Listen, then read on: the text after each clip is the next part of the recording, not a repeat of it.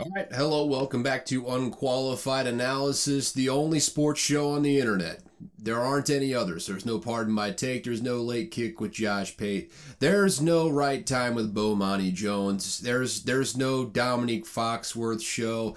There's no NFL Live. No, this is the only sports show on the internet. Thank you for coming back in. I lied. I just lied straight to your face last time. Though many of y'all probably don't remember, but I said I was going to record the next episode later in the day. Didn't happen. I waited another day because I am just kind of lazy like that. You know, things happen and you just don't get to do the things that you wanted to do in the first place. But here we are, very next day, spry, ready to go. Well, not necessarily spry. I worked a 9-hour shift today and your boy is tired. I tell you, tired to say the least. I'm delusional. My knees are hurting. They're a little bit swollen because I just stand all day, every day. But we are back, ladies and gentlemen. We are back for a pre-recorded episode, so no headlines today, but we are talking about the NFC South. We got the other Southern Division on deck here, and you know what? It's maybe not, not the best division in the world. It's the Southern divisions in general. For some reason, and I don't know why this is, but in the NFL, the Southern divisions are terrible. In college, they're the best divisions in all of college football. Doesn't make a whole lot of sense to me. I feel like you should be holding up your end of the bargain a little bit more to the NFL Southern teams. Also, one thing that was brought to my attention the other day is just the geography of having Indianapolis in the AFC South does not make any sense. I mean, they are in the north. There is no two ways about it. They are not a Southern team at all. They can fool you with that dome that they've got, but they are not in the South at all. You draw the paintbrush over the teams that are in the AFC South. They're not in the South, man. They got to draw a big old penis up towards the northern part of the country, creeping towards the Great Lakes, and that's where Indianapolis is. But what am I talking about? I don't know. I'm just talking in circles at this point. Let's get to the NFC South preview, shall we? Let's stop talking in circles, get to the NFC South. Let's go. And we've got an ice-cold caffeinated beverage here today. Ice cold. It's the evening. We're bumping up on 8 p.m. right now. So, I mean, you got to have that ice-cold caffeine coursing through your veins to get through this pre-recorded episode before your boy goes on vacation. Because, yeah, I need a break before this football season starts, ladies and gentlemen, especially starting this new job. I am grateful to have it, but boy, I need a break. That's all I'm going to say about that. Let's move on to the NFC South, though, like I said I was going to do. And just like the other times, we're just going down the list of teams that were, first to worst last year. Not necessarily what I'm predicting this year, just a little bit of a foreshadowing of what's coming. But we're just going down the division standings here. So starting off with last year's division winner, we've got the Tampa Bay Buccaneers. Bucks are an interesting case, I would say. I mean, in the grand scheme of things, did not lose a whole lot this offseason. I mean, their roster isn't terrible. I mean, they've still got the guys on defense, pretty much most of the defense that was there before, besides Sean Murphy-Bunting, who went over to the Tennessee Titans, is still around. Most of that offense, I mean, all of the receivers pretty much, like the Mike Evans, Chris Godwin, I believe they still have Russell Gage, who's a pretty solid third receiver. I mean, it's not a bad group, but offensive line's still an issue. They do have Tristan Wirfs, so credit where it's due. He's a very, very good tackle, but the rest of that line is an absolute disaster.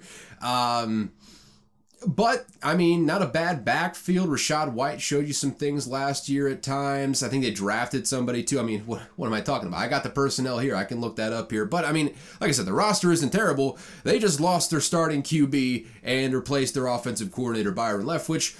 Losing the starting QB, probably a little bit more of a problem because, like I said, and I'm still sticking to with the early predictions here earlier in this offseason, the Tampa Bay Buccaneers are my pick for the number one overall right now. It's not like they stink, but I don't have a whole lot of faith in Todd Bowles to put this thing together and have this team play above what their talent level is right now. And I've watched enough football to know that if you don't got a quarterback, none of that other stuff matters. It just simply does not. And when you got a heated competition between Baker Mayfield, behind a bad offensive line, by the way, and that really, really matters with Baker Mayfield in particular, and Kyle Trask, and I'm not going to put all of the stock in those off-season videos from OTAs where they're just, missing tight ends by about 3 feet above their head in the off-season at the off-season activities.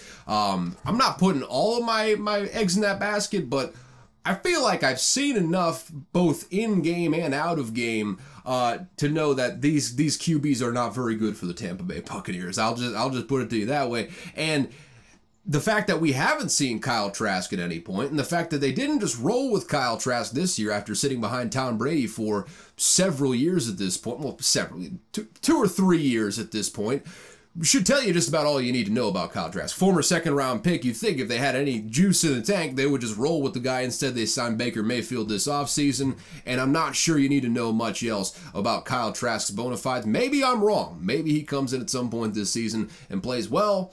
I am not banking on that, though, and for that reason, they are probably looking at a last-place finish in the division this year, because I think the division overall is better. The Bucs, though, are worse than they were last year by virtue of that QB. I just feel infinitely worse about them this year because they didn't really have a succession plan at quarterback, like I said. So now they've got a QB battle of the century, Baker Mayfield versus Kyle Trask. Don't really believe in Todd Bowles. We'll see what happens. I think Todd Bowles, very, very good defensive coordinator, conservative to a fault as a head coach, and that's the best way to describe it. He made some decisions last year where, like, I guess that's not technically wrong, but come on, dude, come on. You gotta roll the dice every once in a while, especially when you got a quarterback back there. And really, in the modern NFL, it's if you want to compete, you gotta roll the dice sometimes. And hey, maybe he does that this year. Maybe he recognizes that and does that this year. Maybe goes on fourth down a little bit more, punts a little bit less, builds out from there as far as the aggression goes.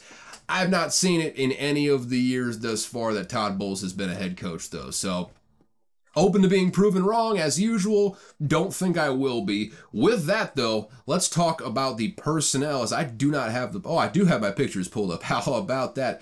Have a little bit more faith in yourself there, Caleb. Let's look at what we've got. Those are the depth charts. Oh, yes, the draft for the Tampa Bay Buccaneers. First off, in the first round, they got Kalijah Kancey, who I really like that pick. I think I picked him for my Defensive Rookie of the Year because that's kind of a crapshoot sort of award there based on the inconsistencies of production on the defensive side of the ball sometimes. Don't need to get into all that vagary, of course. But Kalijah Kancey, I really like. I like his athleticism. I think he's going to be put in a position, especially with Vita Vea next to him, where I don't know if he's going to be getting those sorts of double teams. And I think in pass rush situations, he's got an athleticism mismatch that you simply can't account for at the defensive tackle position. I mean, my God, the guy ran a 4.6 in the 40, blew everyone out of the water in the quickness category. Yes, he is shorter. He is kind of undersized for a defensive tackle, but at the same time, the athleticism speaks for itself. There's a reason he was a top 20 pick this year in the draft and was projected in the first round basically no matter what, even if it was later in the first round for a lot of those projections. He went in the first round because he is that sort of a talent there, and people see a short defensive, well, I say short, he's like 6 foot, but a shorter defensive tackle, and they think to themselves, my God, that's Aaron Donald 2.0 right there. I have to take him.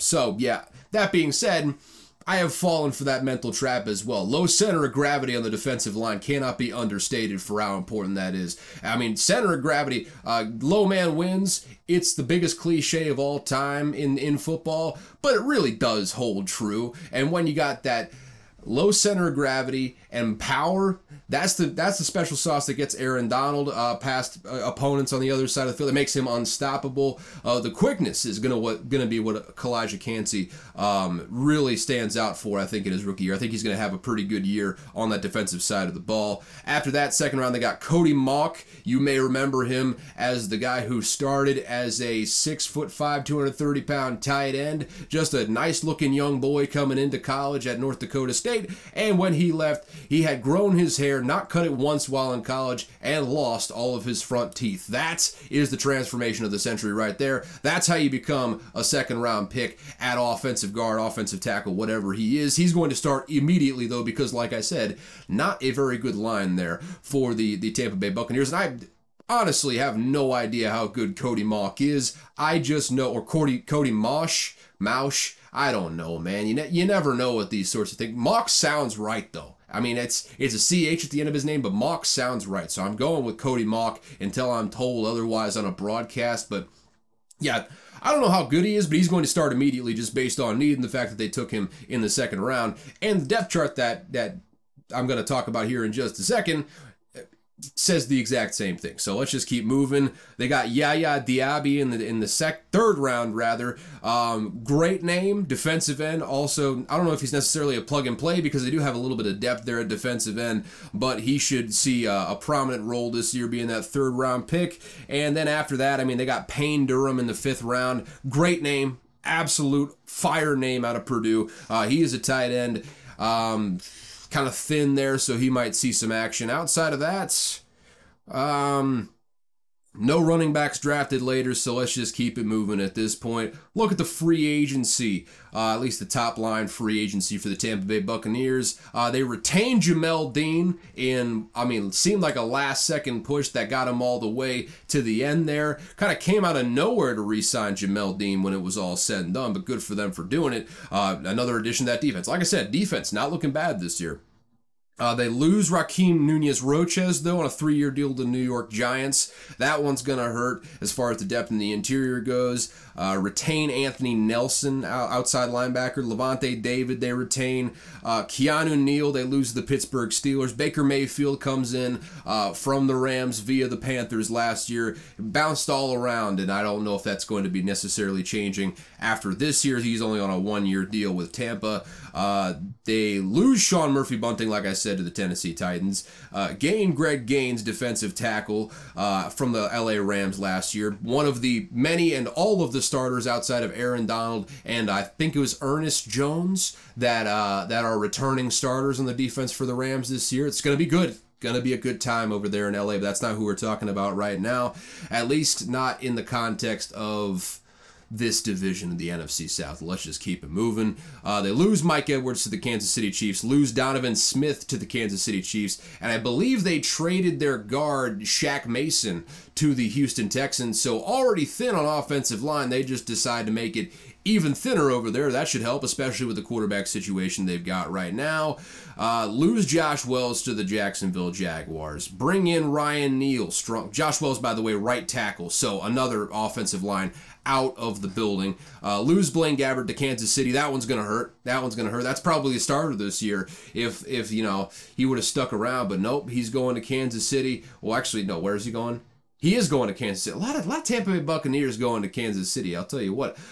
Scotty Miller going to Atlanta, and you got Deidrin Senat. No one knows who that is. I don't have to talk about him. There's your free agency for you, though. So it feels like they lost more than they brought in there at the key positions that I was talking about, like offensive line specifically. And quarterback, they lost a pretty good bit this season. But that comes together to get to the depth chart. Obviously, Baker Mayfield slated as the starter right now with Kyle Trask and John Wolford as second and third. And with the new rules this year in the NFL, they will be able to have 3 QBs out there in uniform on Sunday, good for them, I suppose. Running back, you got Rashad White, Chase Edmonds, who I think they might have signed this offseason as well. And you got Keyshawn Vaughn as the third. And who cares about the fourth string? They're probably not going to see the field barring an injury. At wide receiver, we got Mike Evans, Chris Godwin, Russell Gage. Like I said, not really a whole lot of depth beyond that.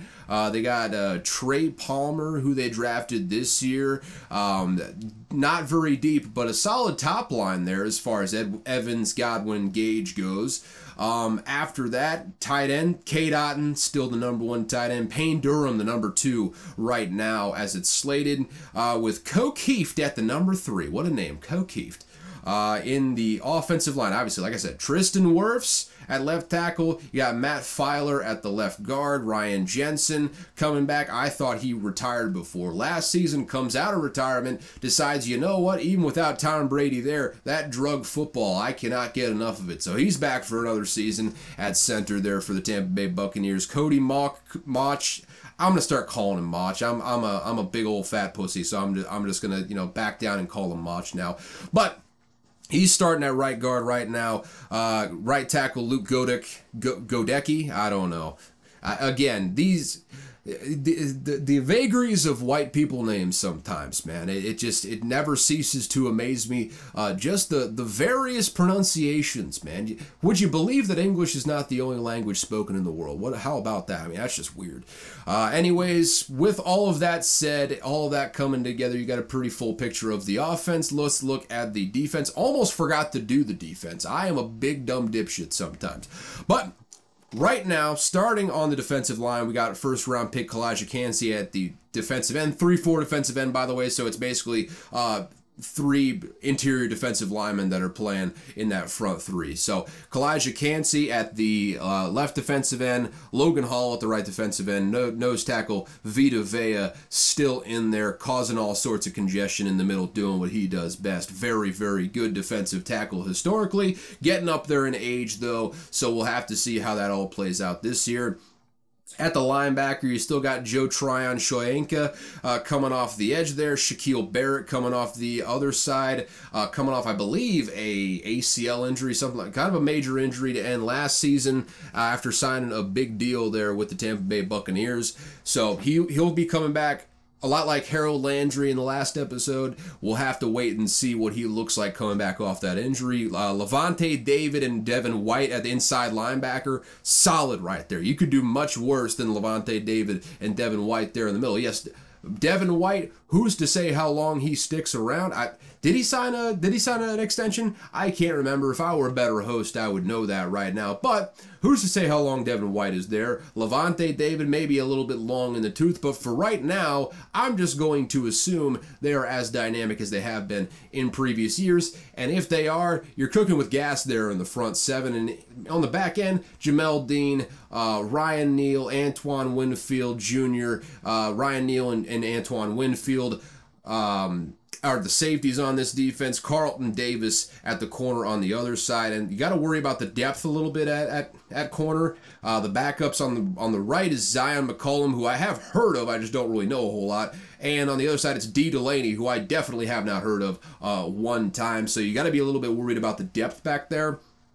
But it looks good on the like a lot of this team. It looks very good on the top line. The depth might ultimately be what hurts them in the end here. Oh, and by the way, they pick up this one. I totally forgot about this, but this is hilarious. I believe Chase McLaughlin was the kicker on the Colts last year that ended up taking Rodrigo Blankenship's job. Rodrigo Blankenship is currently the second kicker on the Tampa Bay Buccaneers roster. They are once again fighting for a job in training camp. This is just this wonderful serendipity right here. I love it so much. And if Hot Rod comes in and takes Chase McLaughlin's job right out from under him, that would be electric. Absolutely electric storylines right there. So honestly, I would have liked to see the Tampa Bay Buccaneers on Hard Knocks just for that sort of storyline alone and literally nothing else, because I don't find them to be a very interesting team. Probably why they chose the Jets instead, because they actually have a lot of very good personalities on that team. But beggars can't be choosers, so it is what it is there. That's the roster, though.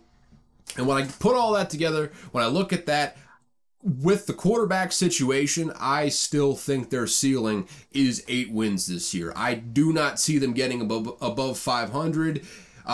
They haven't been good on the ground for several, I don't know about several years, but last couple years now they haven't been very good on the ground. Defense is solid right now. Weapons are solid, but when you don't have a quarterback to get those weapons the ball, when you can't rely on the run game, especially if you're getting the box loaded on you like every single time because they don't believe in you as a passer. I mean, take it from someone who knows, being a Vikings fan. We started 5-0 one year. I believe it was with, I want to say like Sam Bradford or someone like that. Offense was just god awful. Sam Bradford was like on pace for completion percentage record, so good for him on that one. But I mean, a lot like sometimes you see let me stop myself there. Kirk Cousins is better than Sam Bradford, make no mistake about it, but they kind of played a similar style at times where it's a lot of check downs, not a whole lot of pushing the ball down the field, and when they are pushing the ball down the field, you're like, why did you do that? I didn't agree to that decision right there. That's definitely not what should be happening. But here's the thing, that's kind of why I'm talking about this. If you don't have an offense, yes, that defense can get you to 5-0. But what happened the rest of the season? They went 3-8 from there, finished 8-8 on the season, missed the playoffs because they did not have the offense pick up at all. And after a while, the defense just gets tired and demoralized, and eventually the back will break. And if that happens, 8-9. And I feel like that is the best case scenario because they simply don't have a quarterback. I do not think they will be any good on offense this year, especially with the turnover you get on offense. Not having the same quarterback, not having the same offensive coordinator, basically a whole clean slate on that side of the ball. I don't think it's good when you're bringing in a new quarterback who I'm not all that sold on, and your backup is a guy that I'm certainly not all that sold on. So 8 wins, that's the ceiling for me. And the floor, it's dire. The floor is dire. I mean, I put 4 wins down here. I would say even 3 wins is an acceptable sort of floor. They are not that good this year at quarterback in specific, which could ultimately kill them. Could ultimately not do very well for them. There is a very real possibility they absolutely stink this year. There's a reason why I picked them to be the number 1 overall pick. My prediction, though, goodness, gotta suppress that burp. Be strong, Caleb. My prediction, though, 5-12. That's that's my conservative prediction there. Kind of leaning towards 4-13. Either way, I think they're going to have probably the worst record in the league just based on the quarterback situation. And again, I keep saying it because I don't want it to get twisted, man. I don't think their roster is that bad.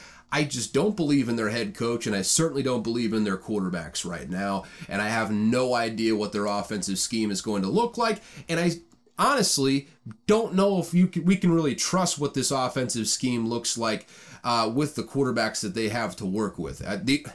Really, sure, you can look like a genius by working around your quarterback in this situation, but I don't know, man. I don't know exactly what you can expect from this team this year. I just don't think it's not going to be fun. Not going to be a fun year down in Tampa, and that's how I'll end this thing. 5-12 is my prediction, though. Probably last place in the division this year. All right, let's move on to the Panthers. And you want to talk about a team in a transitional period, that is the Panthers right now. Matt Rule is out of the organization, passed on hiring interim head coach Steve Wilks to the full-time gig. So in comes Frank Reich, fresh off a tumultuous final season in Indy, which saw him fired mid-season. Jeff Saturday coming in and being maybe the worst interim coach of all time. Maybe not the worst, but did not necessarily earn much of a job interview, even if he did get one after going through that whole thing. The main thing that he's being given, though, with the Panthers that he never got with the Colts, that is Frank Reich I'm talking about, is the opportunity to mold a young QB that is a top draft pick. We're not forcing some older guy on you. We're not having Andrew Luck retire right out from under you to start off the gig. Nope, we have got you the number 1 overall pick. We traded up to get him, and we think you are the guy that's going to mold him into the next great quarterback in this league. That is, of course, Bryce Young, who I'm talking about, that they bring in. I mean, the owner, David Tepper, spared no expense in assembling Reich's staff as well. Basically just looked like Frank Reich came in with a wish list of like, hey, could you get me all of these unattainable names? And David Tepper's like, yeah, my pocketbook is limitless. So let's go hire all of them. I mean, veritable all-star crew on the staff right now. You got Thomas Brown at OC, who I apologize to that man. I don't know who you are, but I wish you all the best. Josh McCown as QB coach. Deuce Staley at the assistant head coach and running backs coach. Deuce Staley last year, star of Hard Knocks with the Detroit Lions. Also very good coach. Look at how those running backs performed over the last several seasons under Deuce, not several, but 2 seasons under Deuce Staley as with the head coach being God, I really put myself in the corner there. Fuck man, Dan Campbell, that's the guy. Just had to use his voice real quick to get his name back in my head. But yes, that you got Josh McCown at QB coach, obviously former journeyman quarterback, also pretty good towards the end of his career. He doesn't really get a whole lot of credit, but athletic, good quarterback, good decision maker. I trust him as the quarterback's coach. Jim Caldwell at senior assistant, former Indianapolis guy as well there. He should be a good brain to bounce things off of. And the hottest free agent DC on the market, Ejiro Evero, former Broncos defensive coordinator. Broncos defense, really the only spotlight, only highlight that you can look back on fondly if you're a Broncos fan this year. Not a very good year at all, but that defense with Ejiro Evero was playing very, very well. And he, on the strength of that, got a bunch of head coaching interviews, just got basically passed up. So he goes back on the market as defensive coordinator. There's a bidding war between the Vikings and the Panthers, and I think there's probably one other team in there. The Panthers win that bidding war because David Tepper has a limitless money bag that he can reach down into and just give all the coaches all the money. Fair is fair on that front. They also got Dom Capers at senior defensive assistant, a longtime defensive coordinator in the league, a guy that you seriously would like to have in the room to, at the very least, get his opinion, bounce ideas off of scheme-wise, come up with some new creative stuff probably, and see if maybe that'll work just based on having him in the room. I mean, that's a hell of a staff right there, and there's many, many more that I'm not even mentioning right now. Not to mention as well, they hit the skill positions hard in free agency in a way that Chris Ballard simply has never done with the Colts. Certainly didn't do it when Frank Reich was in town, and still hasn't as of this offseason with Shane Steichen in town too. Did not really add a whole lot of top line names at the skill positions in free agency. Not that it was a deep class, but don't know if they were really in the final running for any of those sorts of guys this year. I digress, though. I already mentioned that.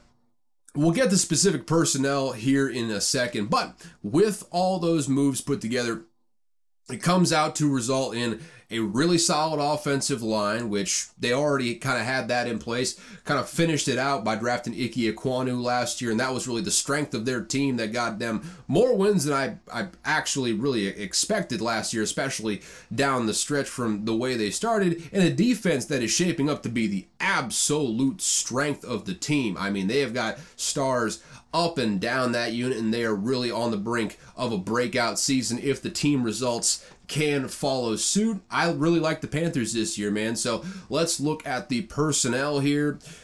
First off, in the draft, we have got Bryce Young, number 1 overall. Already knew that. Draft Jonathan Mingo in the second round out of Ole Miss. Kind of got DK Metcalf comparisons, obviously because, analysts are lazy and they're like, oh, he's a big, strong guy that runs fast in a straight line that went to Ole Miss. He's DK Metcalf. But I mean, that's basically, he's like 6'1", 230, runs like a 4.4 40, 4.4, maybe 4.5, somewhere in there.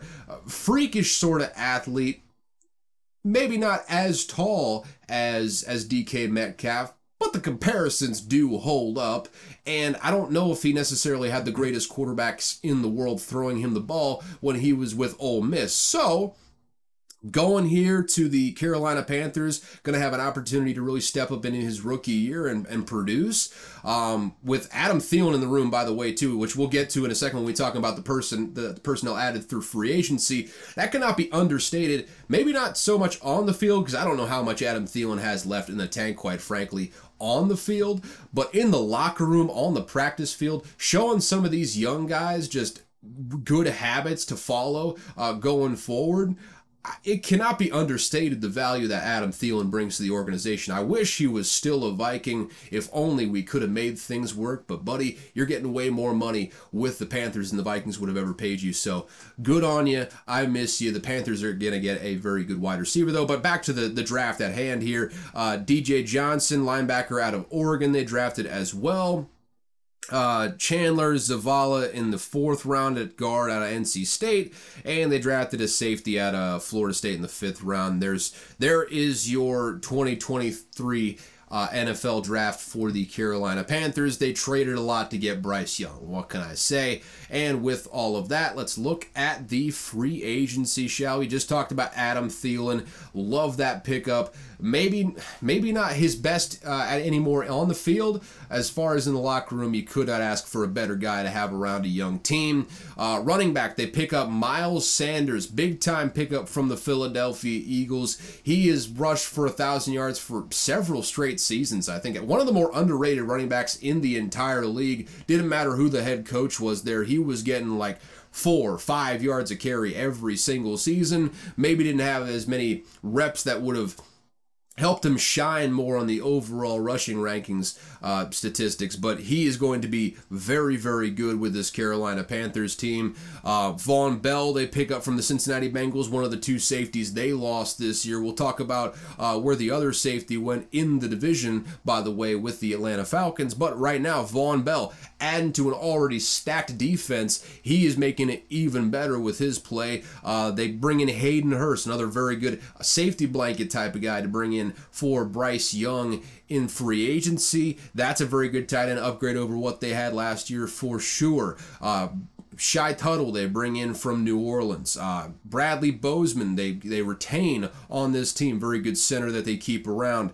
Andy Dalton they bring in as a mentor type of bridge QB if he needs to be, but it feels like Bryce Young is going to be starting from day one there, so not necessarily a bridge, more of just a mentor because he's been around for a while and he's never been terrible. He's just not necessarily been a starter down the stretch of his career. The big wide receiver addition this offseason that I think is going to make an immediate impact, DJ Chark they signed to a 1-year deal out of Detroit last year, was the #1 receiver in Detroit last year and played well when he was on the field. You lose Sam Darnold to the San Francisco 49ers.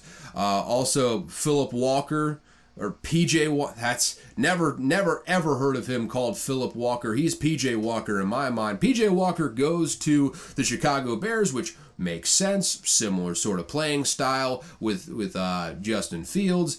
Eddie Pinheiro they keep around another year. Corey Littleton they lost to the Houston Texans. Deontay Foreman also lost him to Chicago over there. Fuck the Bears, I'll tell you what. Justin McCray at guard they bring in from Houston. Deshaun Williams they bring in from Denver at the Ejiro Evero connection. Helped make that one happen. They retain Cam Irving, and they add Damiere Byrd, wide receiver from the Atlanta Falcons. So with that, let's look at the overall depth chart here, shall we? Obviously, Bryce Young, #1 at quarterback right now. He'll probably start from day one. Miles Sanders right now is the running back. He'll probably start all the way through. I don't know why I said right now. You don't pay him that kind of money in free agency, especially not the level of player he is, and then just don't start him. He will be the starter for sure. Chuba Hubbard, the backup at this moment. Oh, by the way, they drafted Matt Corral last year, Ole Miss QB. He'll be the 3rd string quarterback. So good for him, I suppose. I don't really care so much once you get to the NFL whether you went to Ole Miss or not, but there you go. At wide receiver, you got Adam Thielen slated as the #1. Don't believe that. DJ Chark at #2. I think he's probably the #1. Terrace Marshall, the #3, with Jonathan Mingo and Laviska Shenault coming in at 4 and 5, respectively. Laviska Shenault, especially, is a guy that I think you got to watch because I think with a more creative offensive mind, he can be a very, very solid gadget player for you. He's fast, he's versatile, very good running after the catch when he's got the ball in his hands. I think they're going to get him involved in a lot of behind the lines action, a lot of motion, a lot of stuff to kind of get him in the open field in space, see if he can make a play. I really like Laviska Shenault in this offense this year. Jonathan Mingo, I think, should make a big impact just based on him being a 2nd-round pick. Kind of sort of divisional familiarity with Bryce Young being in the SEC West with him as well. And you got a better offensive coach in Frank Reich to see if you can kind of utilize him a little bit better. Terrace Marshall Jr., still got no idea who that guy is. He hasn't really produced very well since he was drafted, I believe, 2 years ago.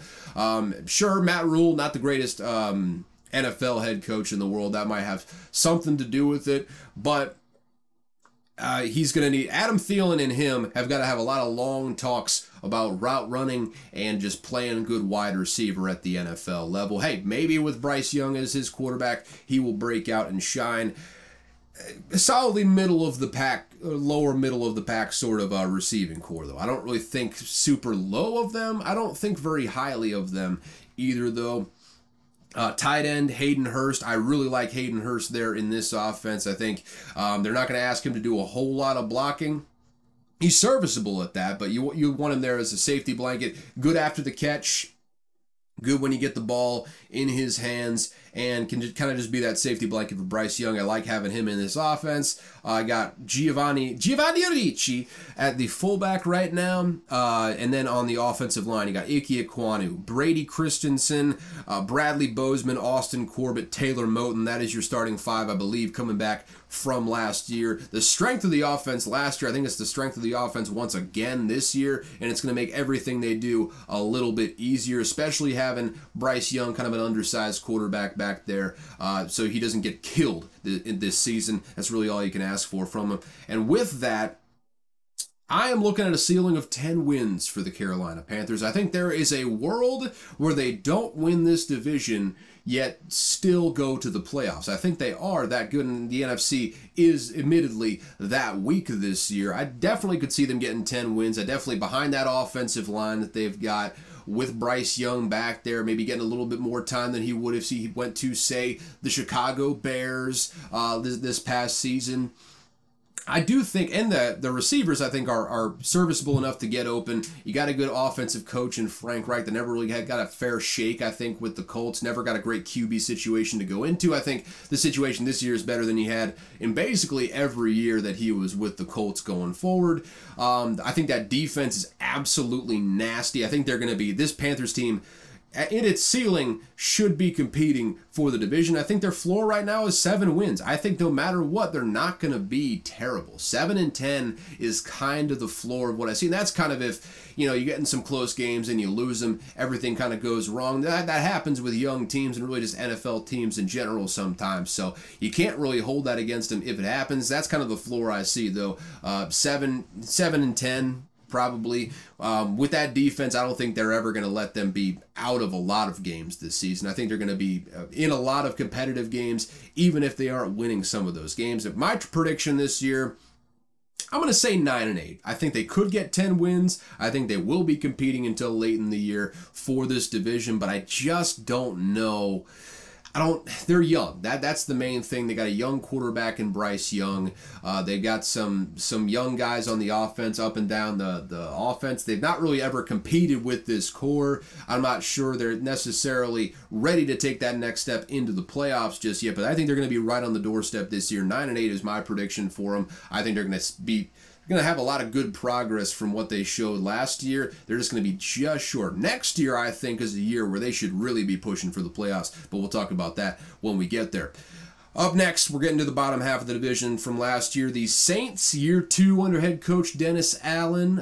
If it were up to me, or not me, but many of the fans in New Orleans, he would not be there for year 2. So him and Pete Carmichael have, got more of a chance to improve from their tough, questionable starts in the first year. Am I making any sense right now? I don't necessarily believe in them, but I'm open to being proven wrong as per usual. They got Derek Carr stepping in as a new franchise quarterback. At least that's what you're hoping. Paying him over $100 million over 3 years. Better offensive line to work with than he's had in several seasons with the Raiders, though still not a fantastic offensive line, admittedly. They got some restructuring I think they're going to have to do over the next couple years. Specifically, like next year feels like there's going to come a moment where they have to kind of purge a lot of names that fans have become familiar with. I'm looking at you, Andrews, Pete. I apologize. I hope you get paid some sort of a buyout, some sort of settlement. I'm not sure that's how that works in the NFL, but it's not looking good. Not looking good. Fans don't necessarily like your contract. By fans, I mean old co-host Zach, who I'm going to be going on vacation with here soon, and I cannot wait to get on that vacation. But I digress. When you're listening to this, I'll be on that vacation for a good several days at that point. So, you enjoy life. I'm on vacation right now. But In the lead up to that vacation, keeping on talking here, they didn't make any noteworthy changes, did the Saints, getting back to him here. To the receiving core, lost a bevy of contributors on the front seven. But with that said, if Derek Carr provides like even an ounce of juice at the quarterback, Saints could very easily improve from last season. I mean, it's not the bar is not very high. I mean, they were 7-10, three-way tie at 7-10 at the bottom of the division there in the NFC South. So I mean, the ceiling is the roof for this team if you kind of look at it from last year's results. But I mean, if nothing else, the secondary should give Allen and the vets like Cam Jordan ample opportunity to field a solid defensive unit next year. But, you know, as was the case last season, I'm less than sold on the merits of Pete Carmichael at offensive coordinator. I'm less than sold on Dennis Allen as a head coach. Pete Carmichael in particular's seat is the hottest coming into the 2023 season, I would say, though, because Dennis Allen can probably get himself another year if they have a bad one this year. If he says, hey, the offense was the problem. I mean, I can get this thing going if I get a different offensive coordinator. Pete Carmichael gets shit canned. They bring in a different offensive coordinator, and then inevitably in the following year, same thing happens. Dennis Allen probably goes.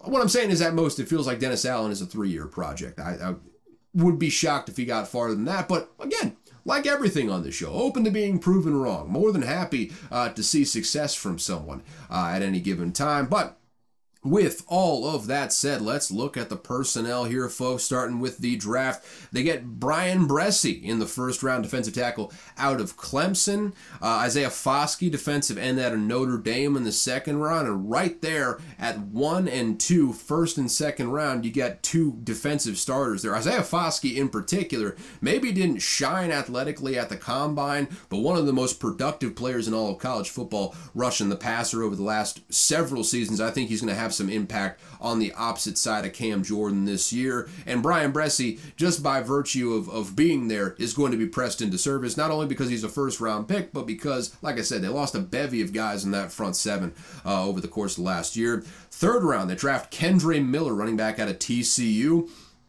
And depending on how this suspension goes with Alvin Kamara, he's either going to be the second string running back or the first string for a good stretch of the year. You're going to see a lot of Kendre Miller this year down in New Orleans, if I had to guess. At fourth round, you get offensive tackle out of Old Dominion, Nick Saldivari.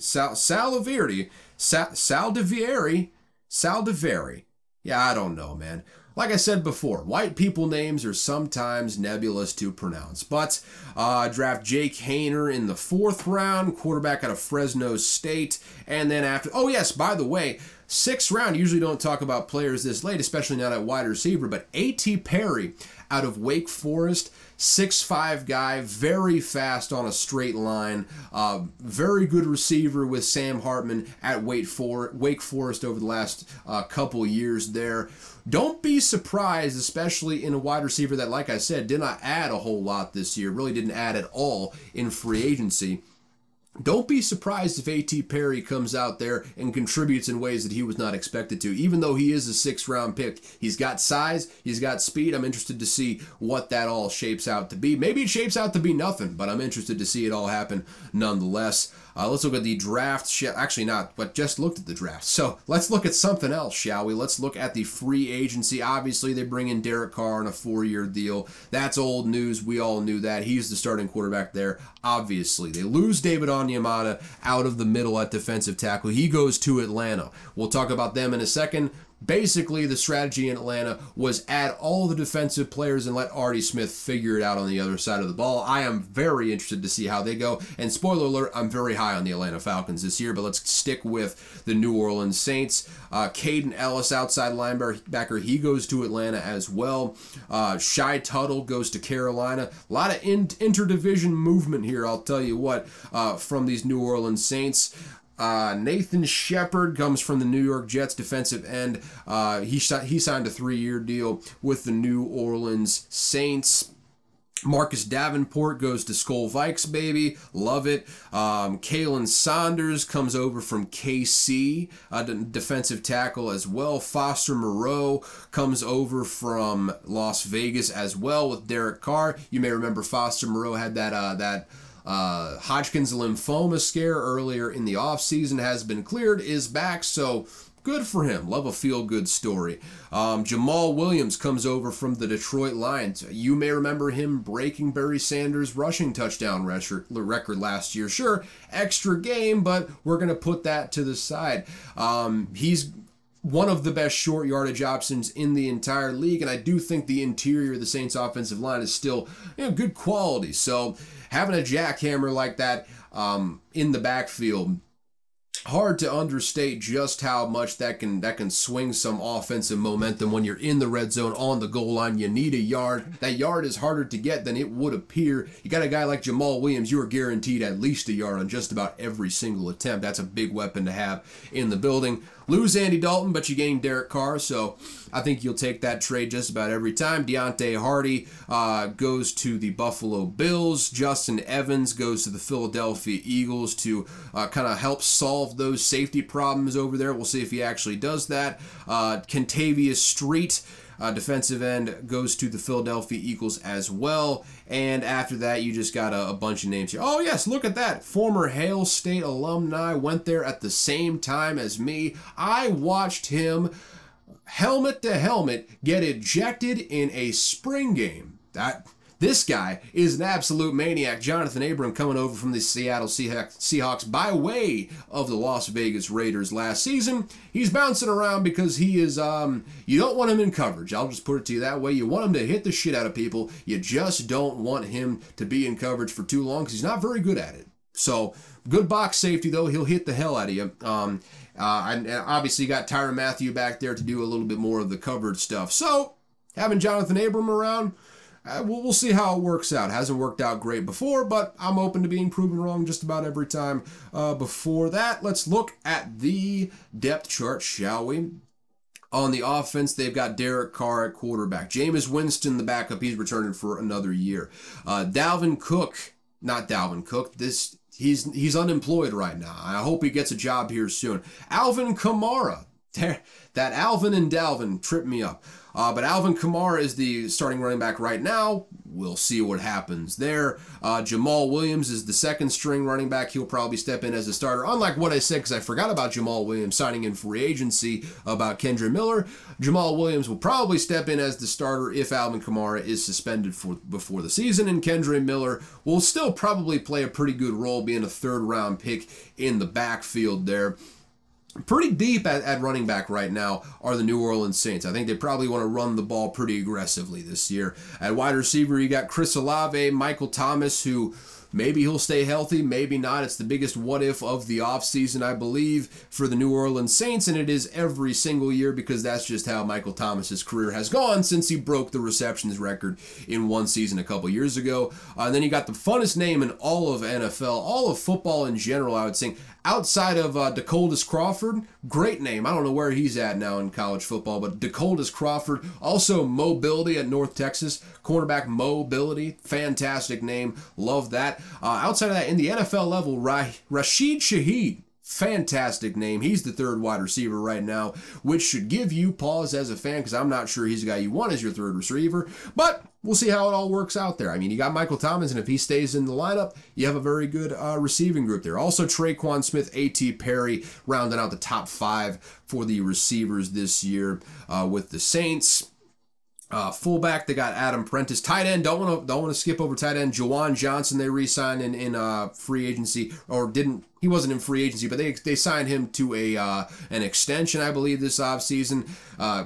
Came on strong last year, showed him some things, earned that extension. I think he'll continue to play well, especially with Derek Carr at quarterback. Foster Moreau is the second string tight end. And don't forget about Taysom Hill, man. Just one of the more dangerous gadget guys in the entire league. Created a whole new role for a lot of guys that are versatile in offenses over the course of his career. He will still be used. He's a skeleton key for every defense that he runs into.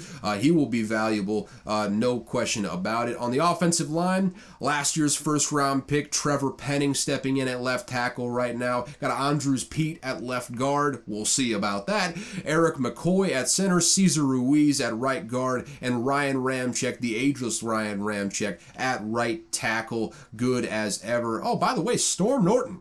Did not know that Storm Norton went over to the New Orleans Saints this offseason. Didn't he just sign a deal with the with the Rams last year, or was it the Chargers? I don't know. Either way, he's a backup now for the New Orleans Saints. So bring in a starter from a different guy or from a different team, make him a backup. That's depth, baby. That's depth.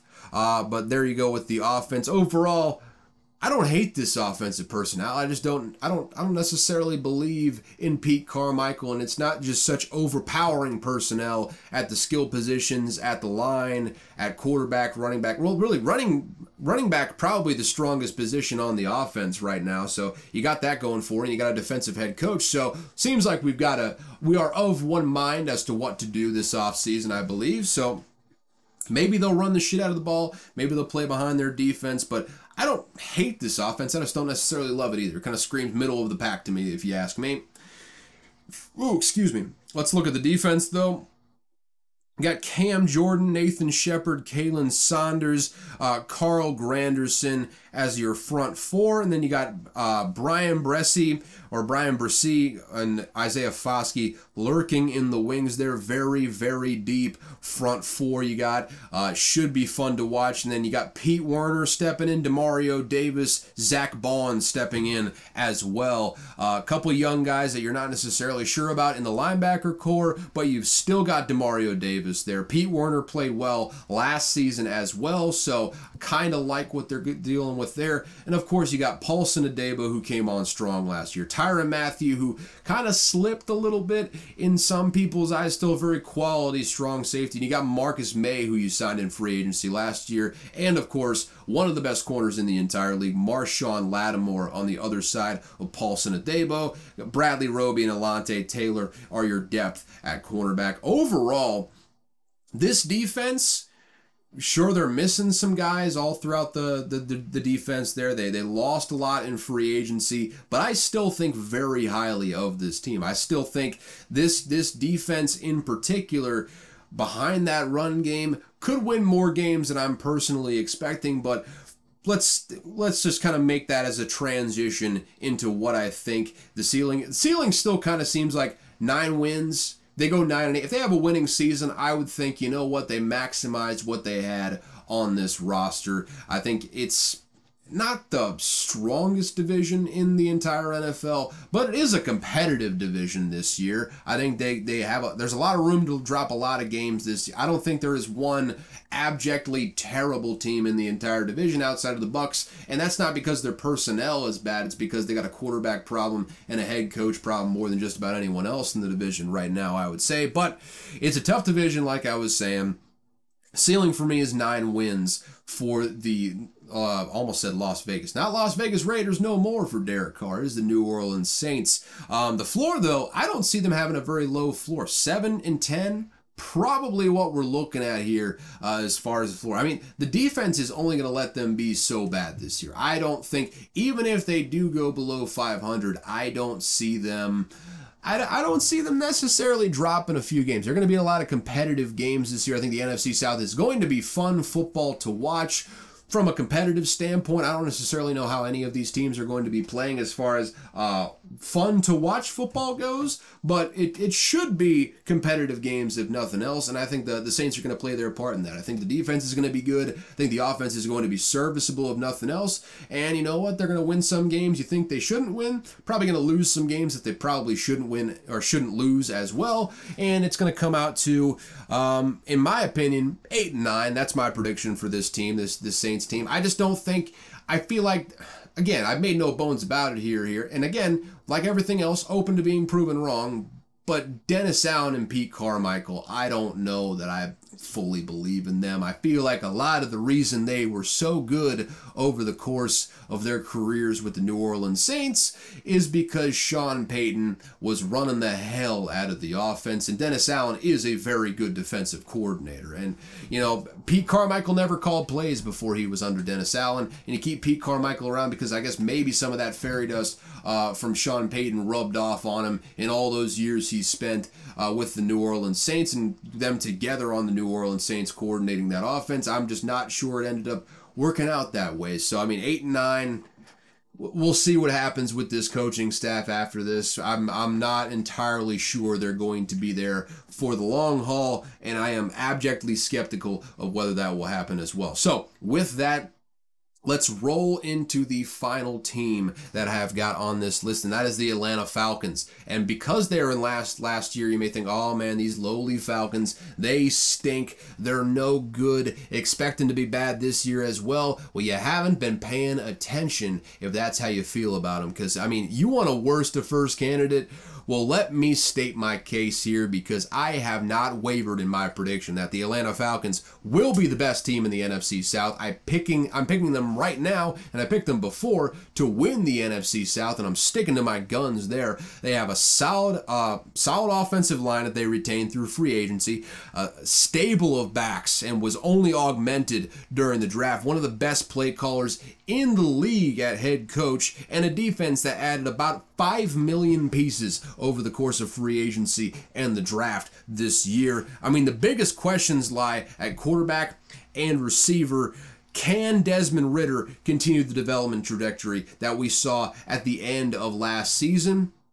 I don't know. And can Drake London and Kyle Pitts tap more of that explosive potential to augment this receiving core? I mean, did not make a whole lot of splashy moves, did the Atlanta Falcons. Added Jonnu Smith, though, very good blocking tight end to take over some of those duties, so he can maybe Kyle Pitts can split out wide a little bit more, play the receiving sort of tight end that he was meant to play. He is a freak athlete. They've just never been able to open up and unlock that potential for whatever reason ever since they drafted him. I think this, if there was ever a year they were going to do it, this is the year. Young QB, you just bring in a blocking tight end to take over a few more of those reps, so you don't have to worry about blocking so much. You just let the 6'6" absolute athletic freak, fast, big, strong, can jump out of the gym. Just let him go be an absolute athlete out there, and let Jonnu Smith handle some of the dirty work. He's being paid very handsomely in order to do so right now.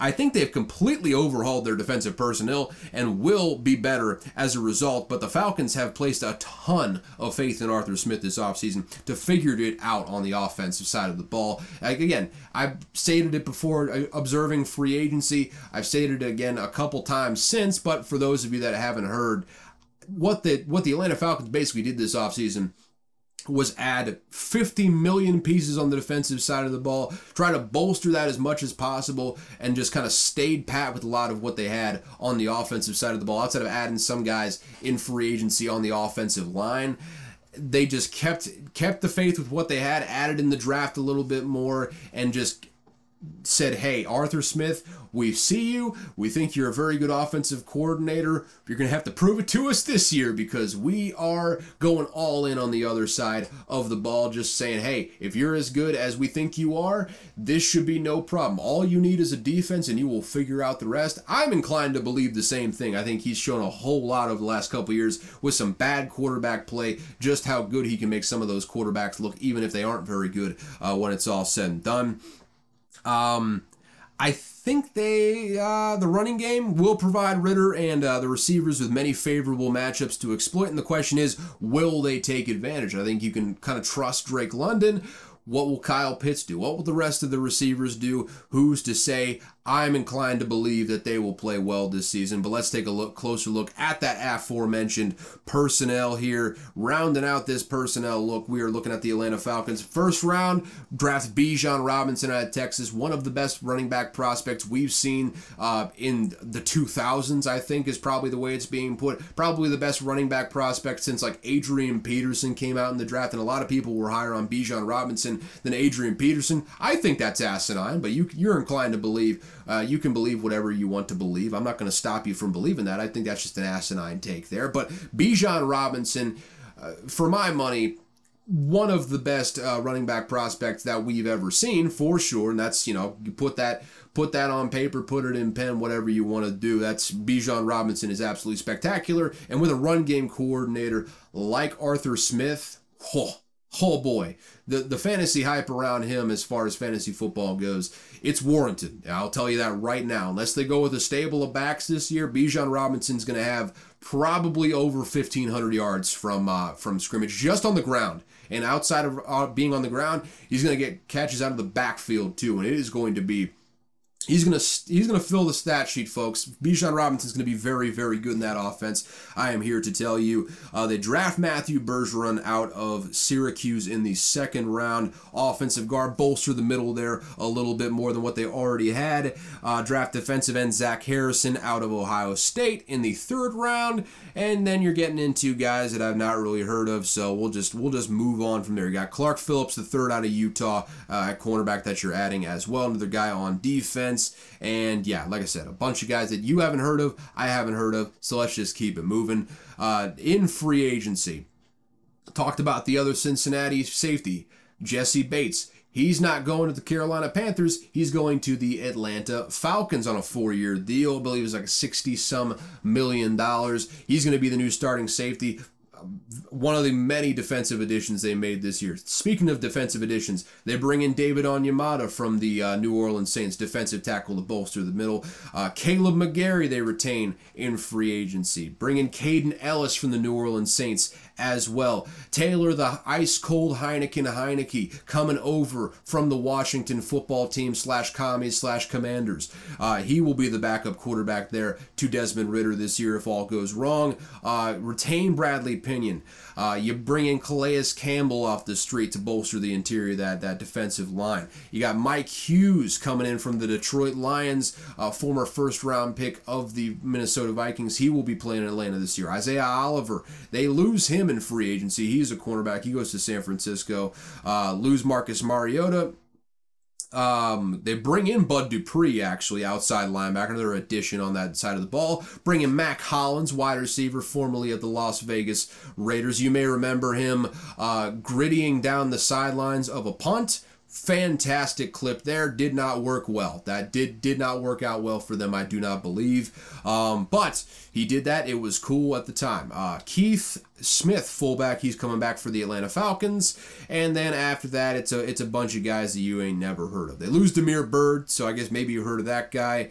And they bring in Trey Flowers from Cincinnati. Outside of that, there's the bulk of your free agency right there with the draft. So let's look at the final product. And on offense, starting quarterback right now, Desmond Ridder. What will he look like? Will he continue to develop? It is the linchpin that will decide what this season looks like for the Atlanta Falcons. I think with the quarterback, or with the coach they have in place, Arthur Smith, I think he's going to make some noise this year. I think he was very experienced in college. Very good decision maker, it seems like. Only improved in every single start that he made last year. I think we can expect some good things from him this year. I think he's going to surprise a lot of people with his play. Running back, you got Bijan Robinson, Tyler Algier, Cordero Patterson, and then just off the screen there, they got Caleb Huntley. I've said this before, I'll say it again here now, they're not keeping all four of those guys, and whoever gets cut from this roster is going to make some other roster that much better. That's just how loaded the backfield is for the Atlanta Falcons right now, and when you got a head coach like Arthur Smith, it would behoove you to have a loaded backfield like that, but feels like one of those guys is going to be looking for a new team at the end of training camp. That'll be one to watch right now. At wide receiver, you got Drake London, Mac Hollins, and Scotty Miller, who they brought in from the Tampa Bay Buccaneers as well in this offseason. They just brought in that many players that I couldn't fit it all in one screenshot. So Scotty Miller didn't make the cut, but he is making the starting lineup there as the third receiver. And then you got Kadero Hodge, Frank Darby, Penny Hart as the next three after that. Have you ever heard of them? I've only ever heard of Kadero Hodge, and I don't know why I've heard of Kadero Hodge, just one of those names that stuck in my head because I guess it sounded real cool one time. So I just remembered it. But that top three, definitely bottom half of the league. There's really no sugarcoating that one. Having Mac Hollins as your second receiver and Scotty Miller as your third, I don't think that's much of a winning formula in a lot of circumstances. When you got a running game as good as the Falcons are going to be, you're going to get a whole lot of one-on-one opportunities, and I think Drake London can take advantage of a lot of those. Also, you got Kyle Pitts at tight end with, again, like I said, Jonnu Smith at the second string tight end there. Smith going to be taking up a lot of blocking duties this year. Kyle Pitts going to be allowed to free himself up, run a lot more routes this year? What will that look like? Will he finally break out and justify that high-level pick that he was? He's a special, special athlete, but will he be able to put it together? That's going to be another big question throughout the course of this season. Desmond Ridder and Kyle Pitts are the biggest what-ifs in my mind for how this offense is going to shape out. At fullback, you got Keith Smith, who that's just a fullback name right there. No other comments, no other questions. They have a second string fullback, which you don't see every day, Clint Radakovich, Ratkovich. What a name. That's even more of a fullback name right there. They got the most fullback names of all time in this backfield right now. But I digress. Offensive line. They got left tackle Jake Matthews still there from last year. Matthew Bergeron, who I think they just drafted. I want to say that's who I was talking about earlier. Center Drew Dahlman, who I think has come back from last year. Right guard Chris Lindstrom, who they re-signed to an extension, and Caleb McGarry, who they retained in free agency. I think full returning starters last year outside of Matthew Bergeron, who they bring in the draft. This is a good offensive line. I think this is an offensive line that maybe didn't play great in stretches last year, but run blocked very well. They will continue to be put in situations to go downhill against teams again this year just because of how Arthur Smith calls an offense, and I think they're going to be playing well as a result. They're going to give Desmond Ridder some time to make some passes down the field a little bit more as well. I like the unit they've got together, and as a whole, the receivers aren't anything they aren't anything to write home about. But that offensive line is going to block well for that run game, and that running game, especially with Bijan Robinson. Bijan Robinson is the guy that makes this whole thing go, and I think with Bijan Robinson, he's going to get a lot of yards. He's going to create havoc for a defense, and that is going to create a leaky secondary on the other side, which is going to let Drake London, Scotty Miller, Matt Collins get wide open down the field a little bit more, and though the receivers are not much to write home about. Same thing with Kyle Pitts as well. I keep forgetting about Kyle Pitts, but he's easy to forget about when he doesn't make a whole lot of catches all throughout his career. Maybe that'll change this year. All that is to say, though, like I was getting to there for a second, the receivers may not be all that great to write home about, but I think they're going to be very productive this year, especially with Bijan Robinson in that backfield. I like the makeup of this Atlanta Falcons offense, even though the receivers are not as great as they possibly could be over there. On the defensive side of the ball, though, Calais Campbell sliding right in at that left defensive end like he's basically always played in the 3-4. Nose tackle David Onyemata, right defensive end Grady Jarrett, the great Grady Jarrett, the only bright spot on this defense for quite some time. They brought in all sorts of help for him this year, so hopefully you see him shine even more this year on a team that's worth following. Outside linebacker at the will, they got Lorenzo Carter. Inside linebackers, they got Troy Anderson, one of the fastest white boy in the draft last year at linebacker. People forget. Caden Ellis at right inside linebacker. Strong side linebacker, they got Bud Dupree slotting in there as well, which I don't know how I feel about Bud Dupree starting at this phase of his career, but he's got a lot of talent around him to make up for any shortcomings that may arise throughout the course of the season. But solid front seven there, especially with all the additions that are made. Still probably not sniffing a top 10 unit, but at the very least, they're looking at the top half of the league. And when you got a running game like you got on the other side of the ball, it makes their job much, much easier. But behind them, A.J. Terrell showed them some things over the last couple years. I think he got an extension this offseason as a result of that. Richie Grant at strong safety, who I have admittedly never heard of. And at free safety, got Jesse Bates, obviously, the guy you add in free agency. Jeff Okudah, they also added through a trade, which I don't know. He never really worked out with the Detroit Lions anyways. He was a product of the previous regime of the Detroit Lions. I believe the final draft pick of the, what's his name? Big fat guy. Yeah, big old blueberry over there with the Detroit Lions. Oh, man. It's going to come to me at some point. It's just right there on the tip of my tongue. He was the offensive coordinator for the Patriots last year. I want to say his name is Patrick. I don't know. It's Pat. Yeah. Yeah, the name totally escaped me. Doesn't matter though. He's not even coaching for anyone this year, I don't think. So I mean, good for him. But Jeff Okudah, maybe he gets a new change of scenery that helps him out a little bit. Got a solid little front seven pass rushing wise to help it make his job a little easier. Maybe he surprises some people. We'll have to wait and see on that. Overall, I don't necessarily like the defense as much as I like the offense for this team, but I think they are serviceable enough with that run game to play behind to where they won't abjectly shoot the Falcons in the foot like they have over the last several years. I think they added enough through free agency to where they're going to make a few more waves, a few more plays to help this team win some games this year. And with all of that said, my ceiling for this team is 11 wins this year. I think they got the highest ceiling of any team in this division right now. I'm probably higher on Desmond Ridder than a lot of people are. Still doesn't mean you probably shouldn't have gone after Lamar Jackson. I feel like, could have probably made a bit more of an effort there, though it looked like the Ravens were pretty intent on signing him in spite of all of the messaging that was going on there. But still, I think very highly of Desmond Ridder. I think Bijan Robinson is going to be absolutely phenomenal this year. I think their receivers are going to play better than they have been over the last couple of years. The passing game is going to be better. I think Desmond Ridder is going to surprise some people in that way. And the defense, really nowhere to go but up from last year, or in the year before that for that matter. So I like them. I like the makeup of this team. I think they could, if all falls their way, be 11-6, really be knocking at the door for a big-time playoff win maybe. Certainly would be big for Arthur Smith. I think Arthur Smith has bought himself a lot of time here with the way he has performed in the face of bad quarterback play back there. But having Desmond Ridder in there, I think molding this young quarterback is going to look good on him, and I think he's going to play very well, is Desmond Ridder this year. That's my ceiling, 11 wins.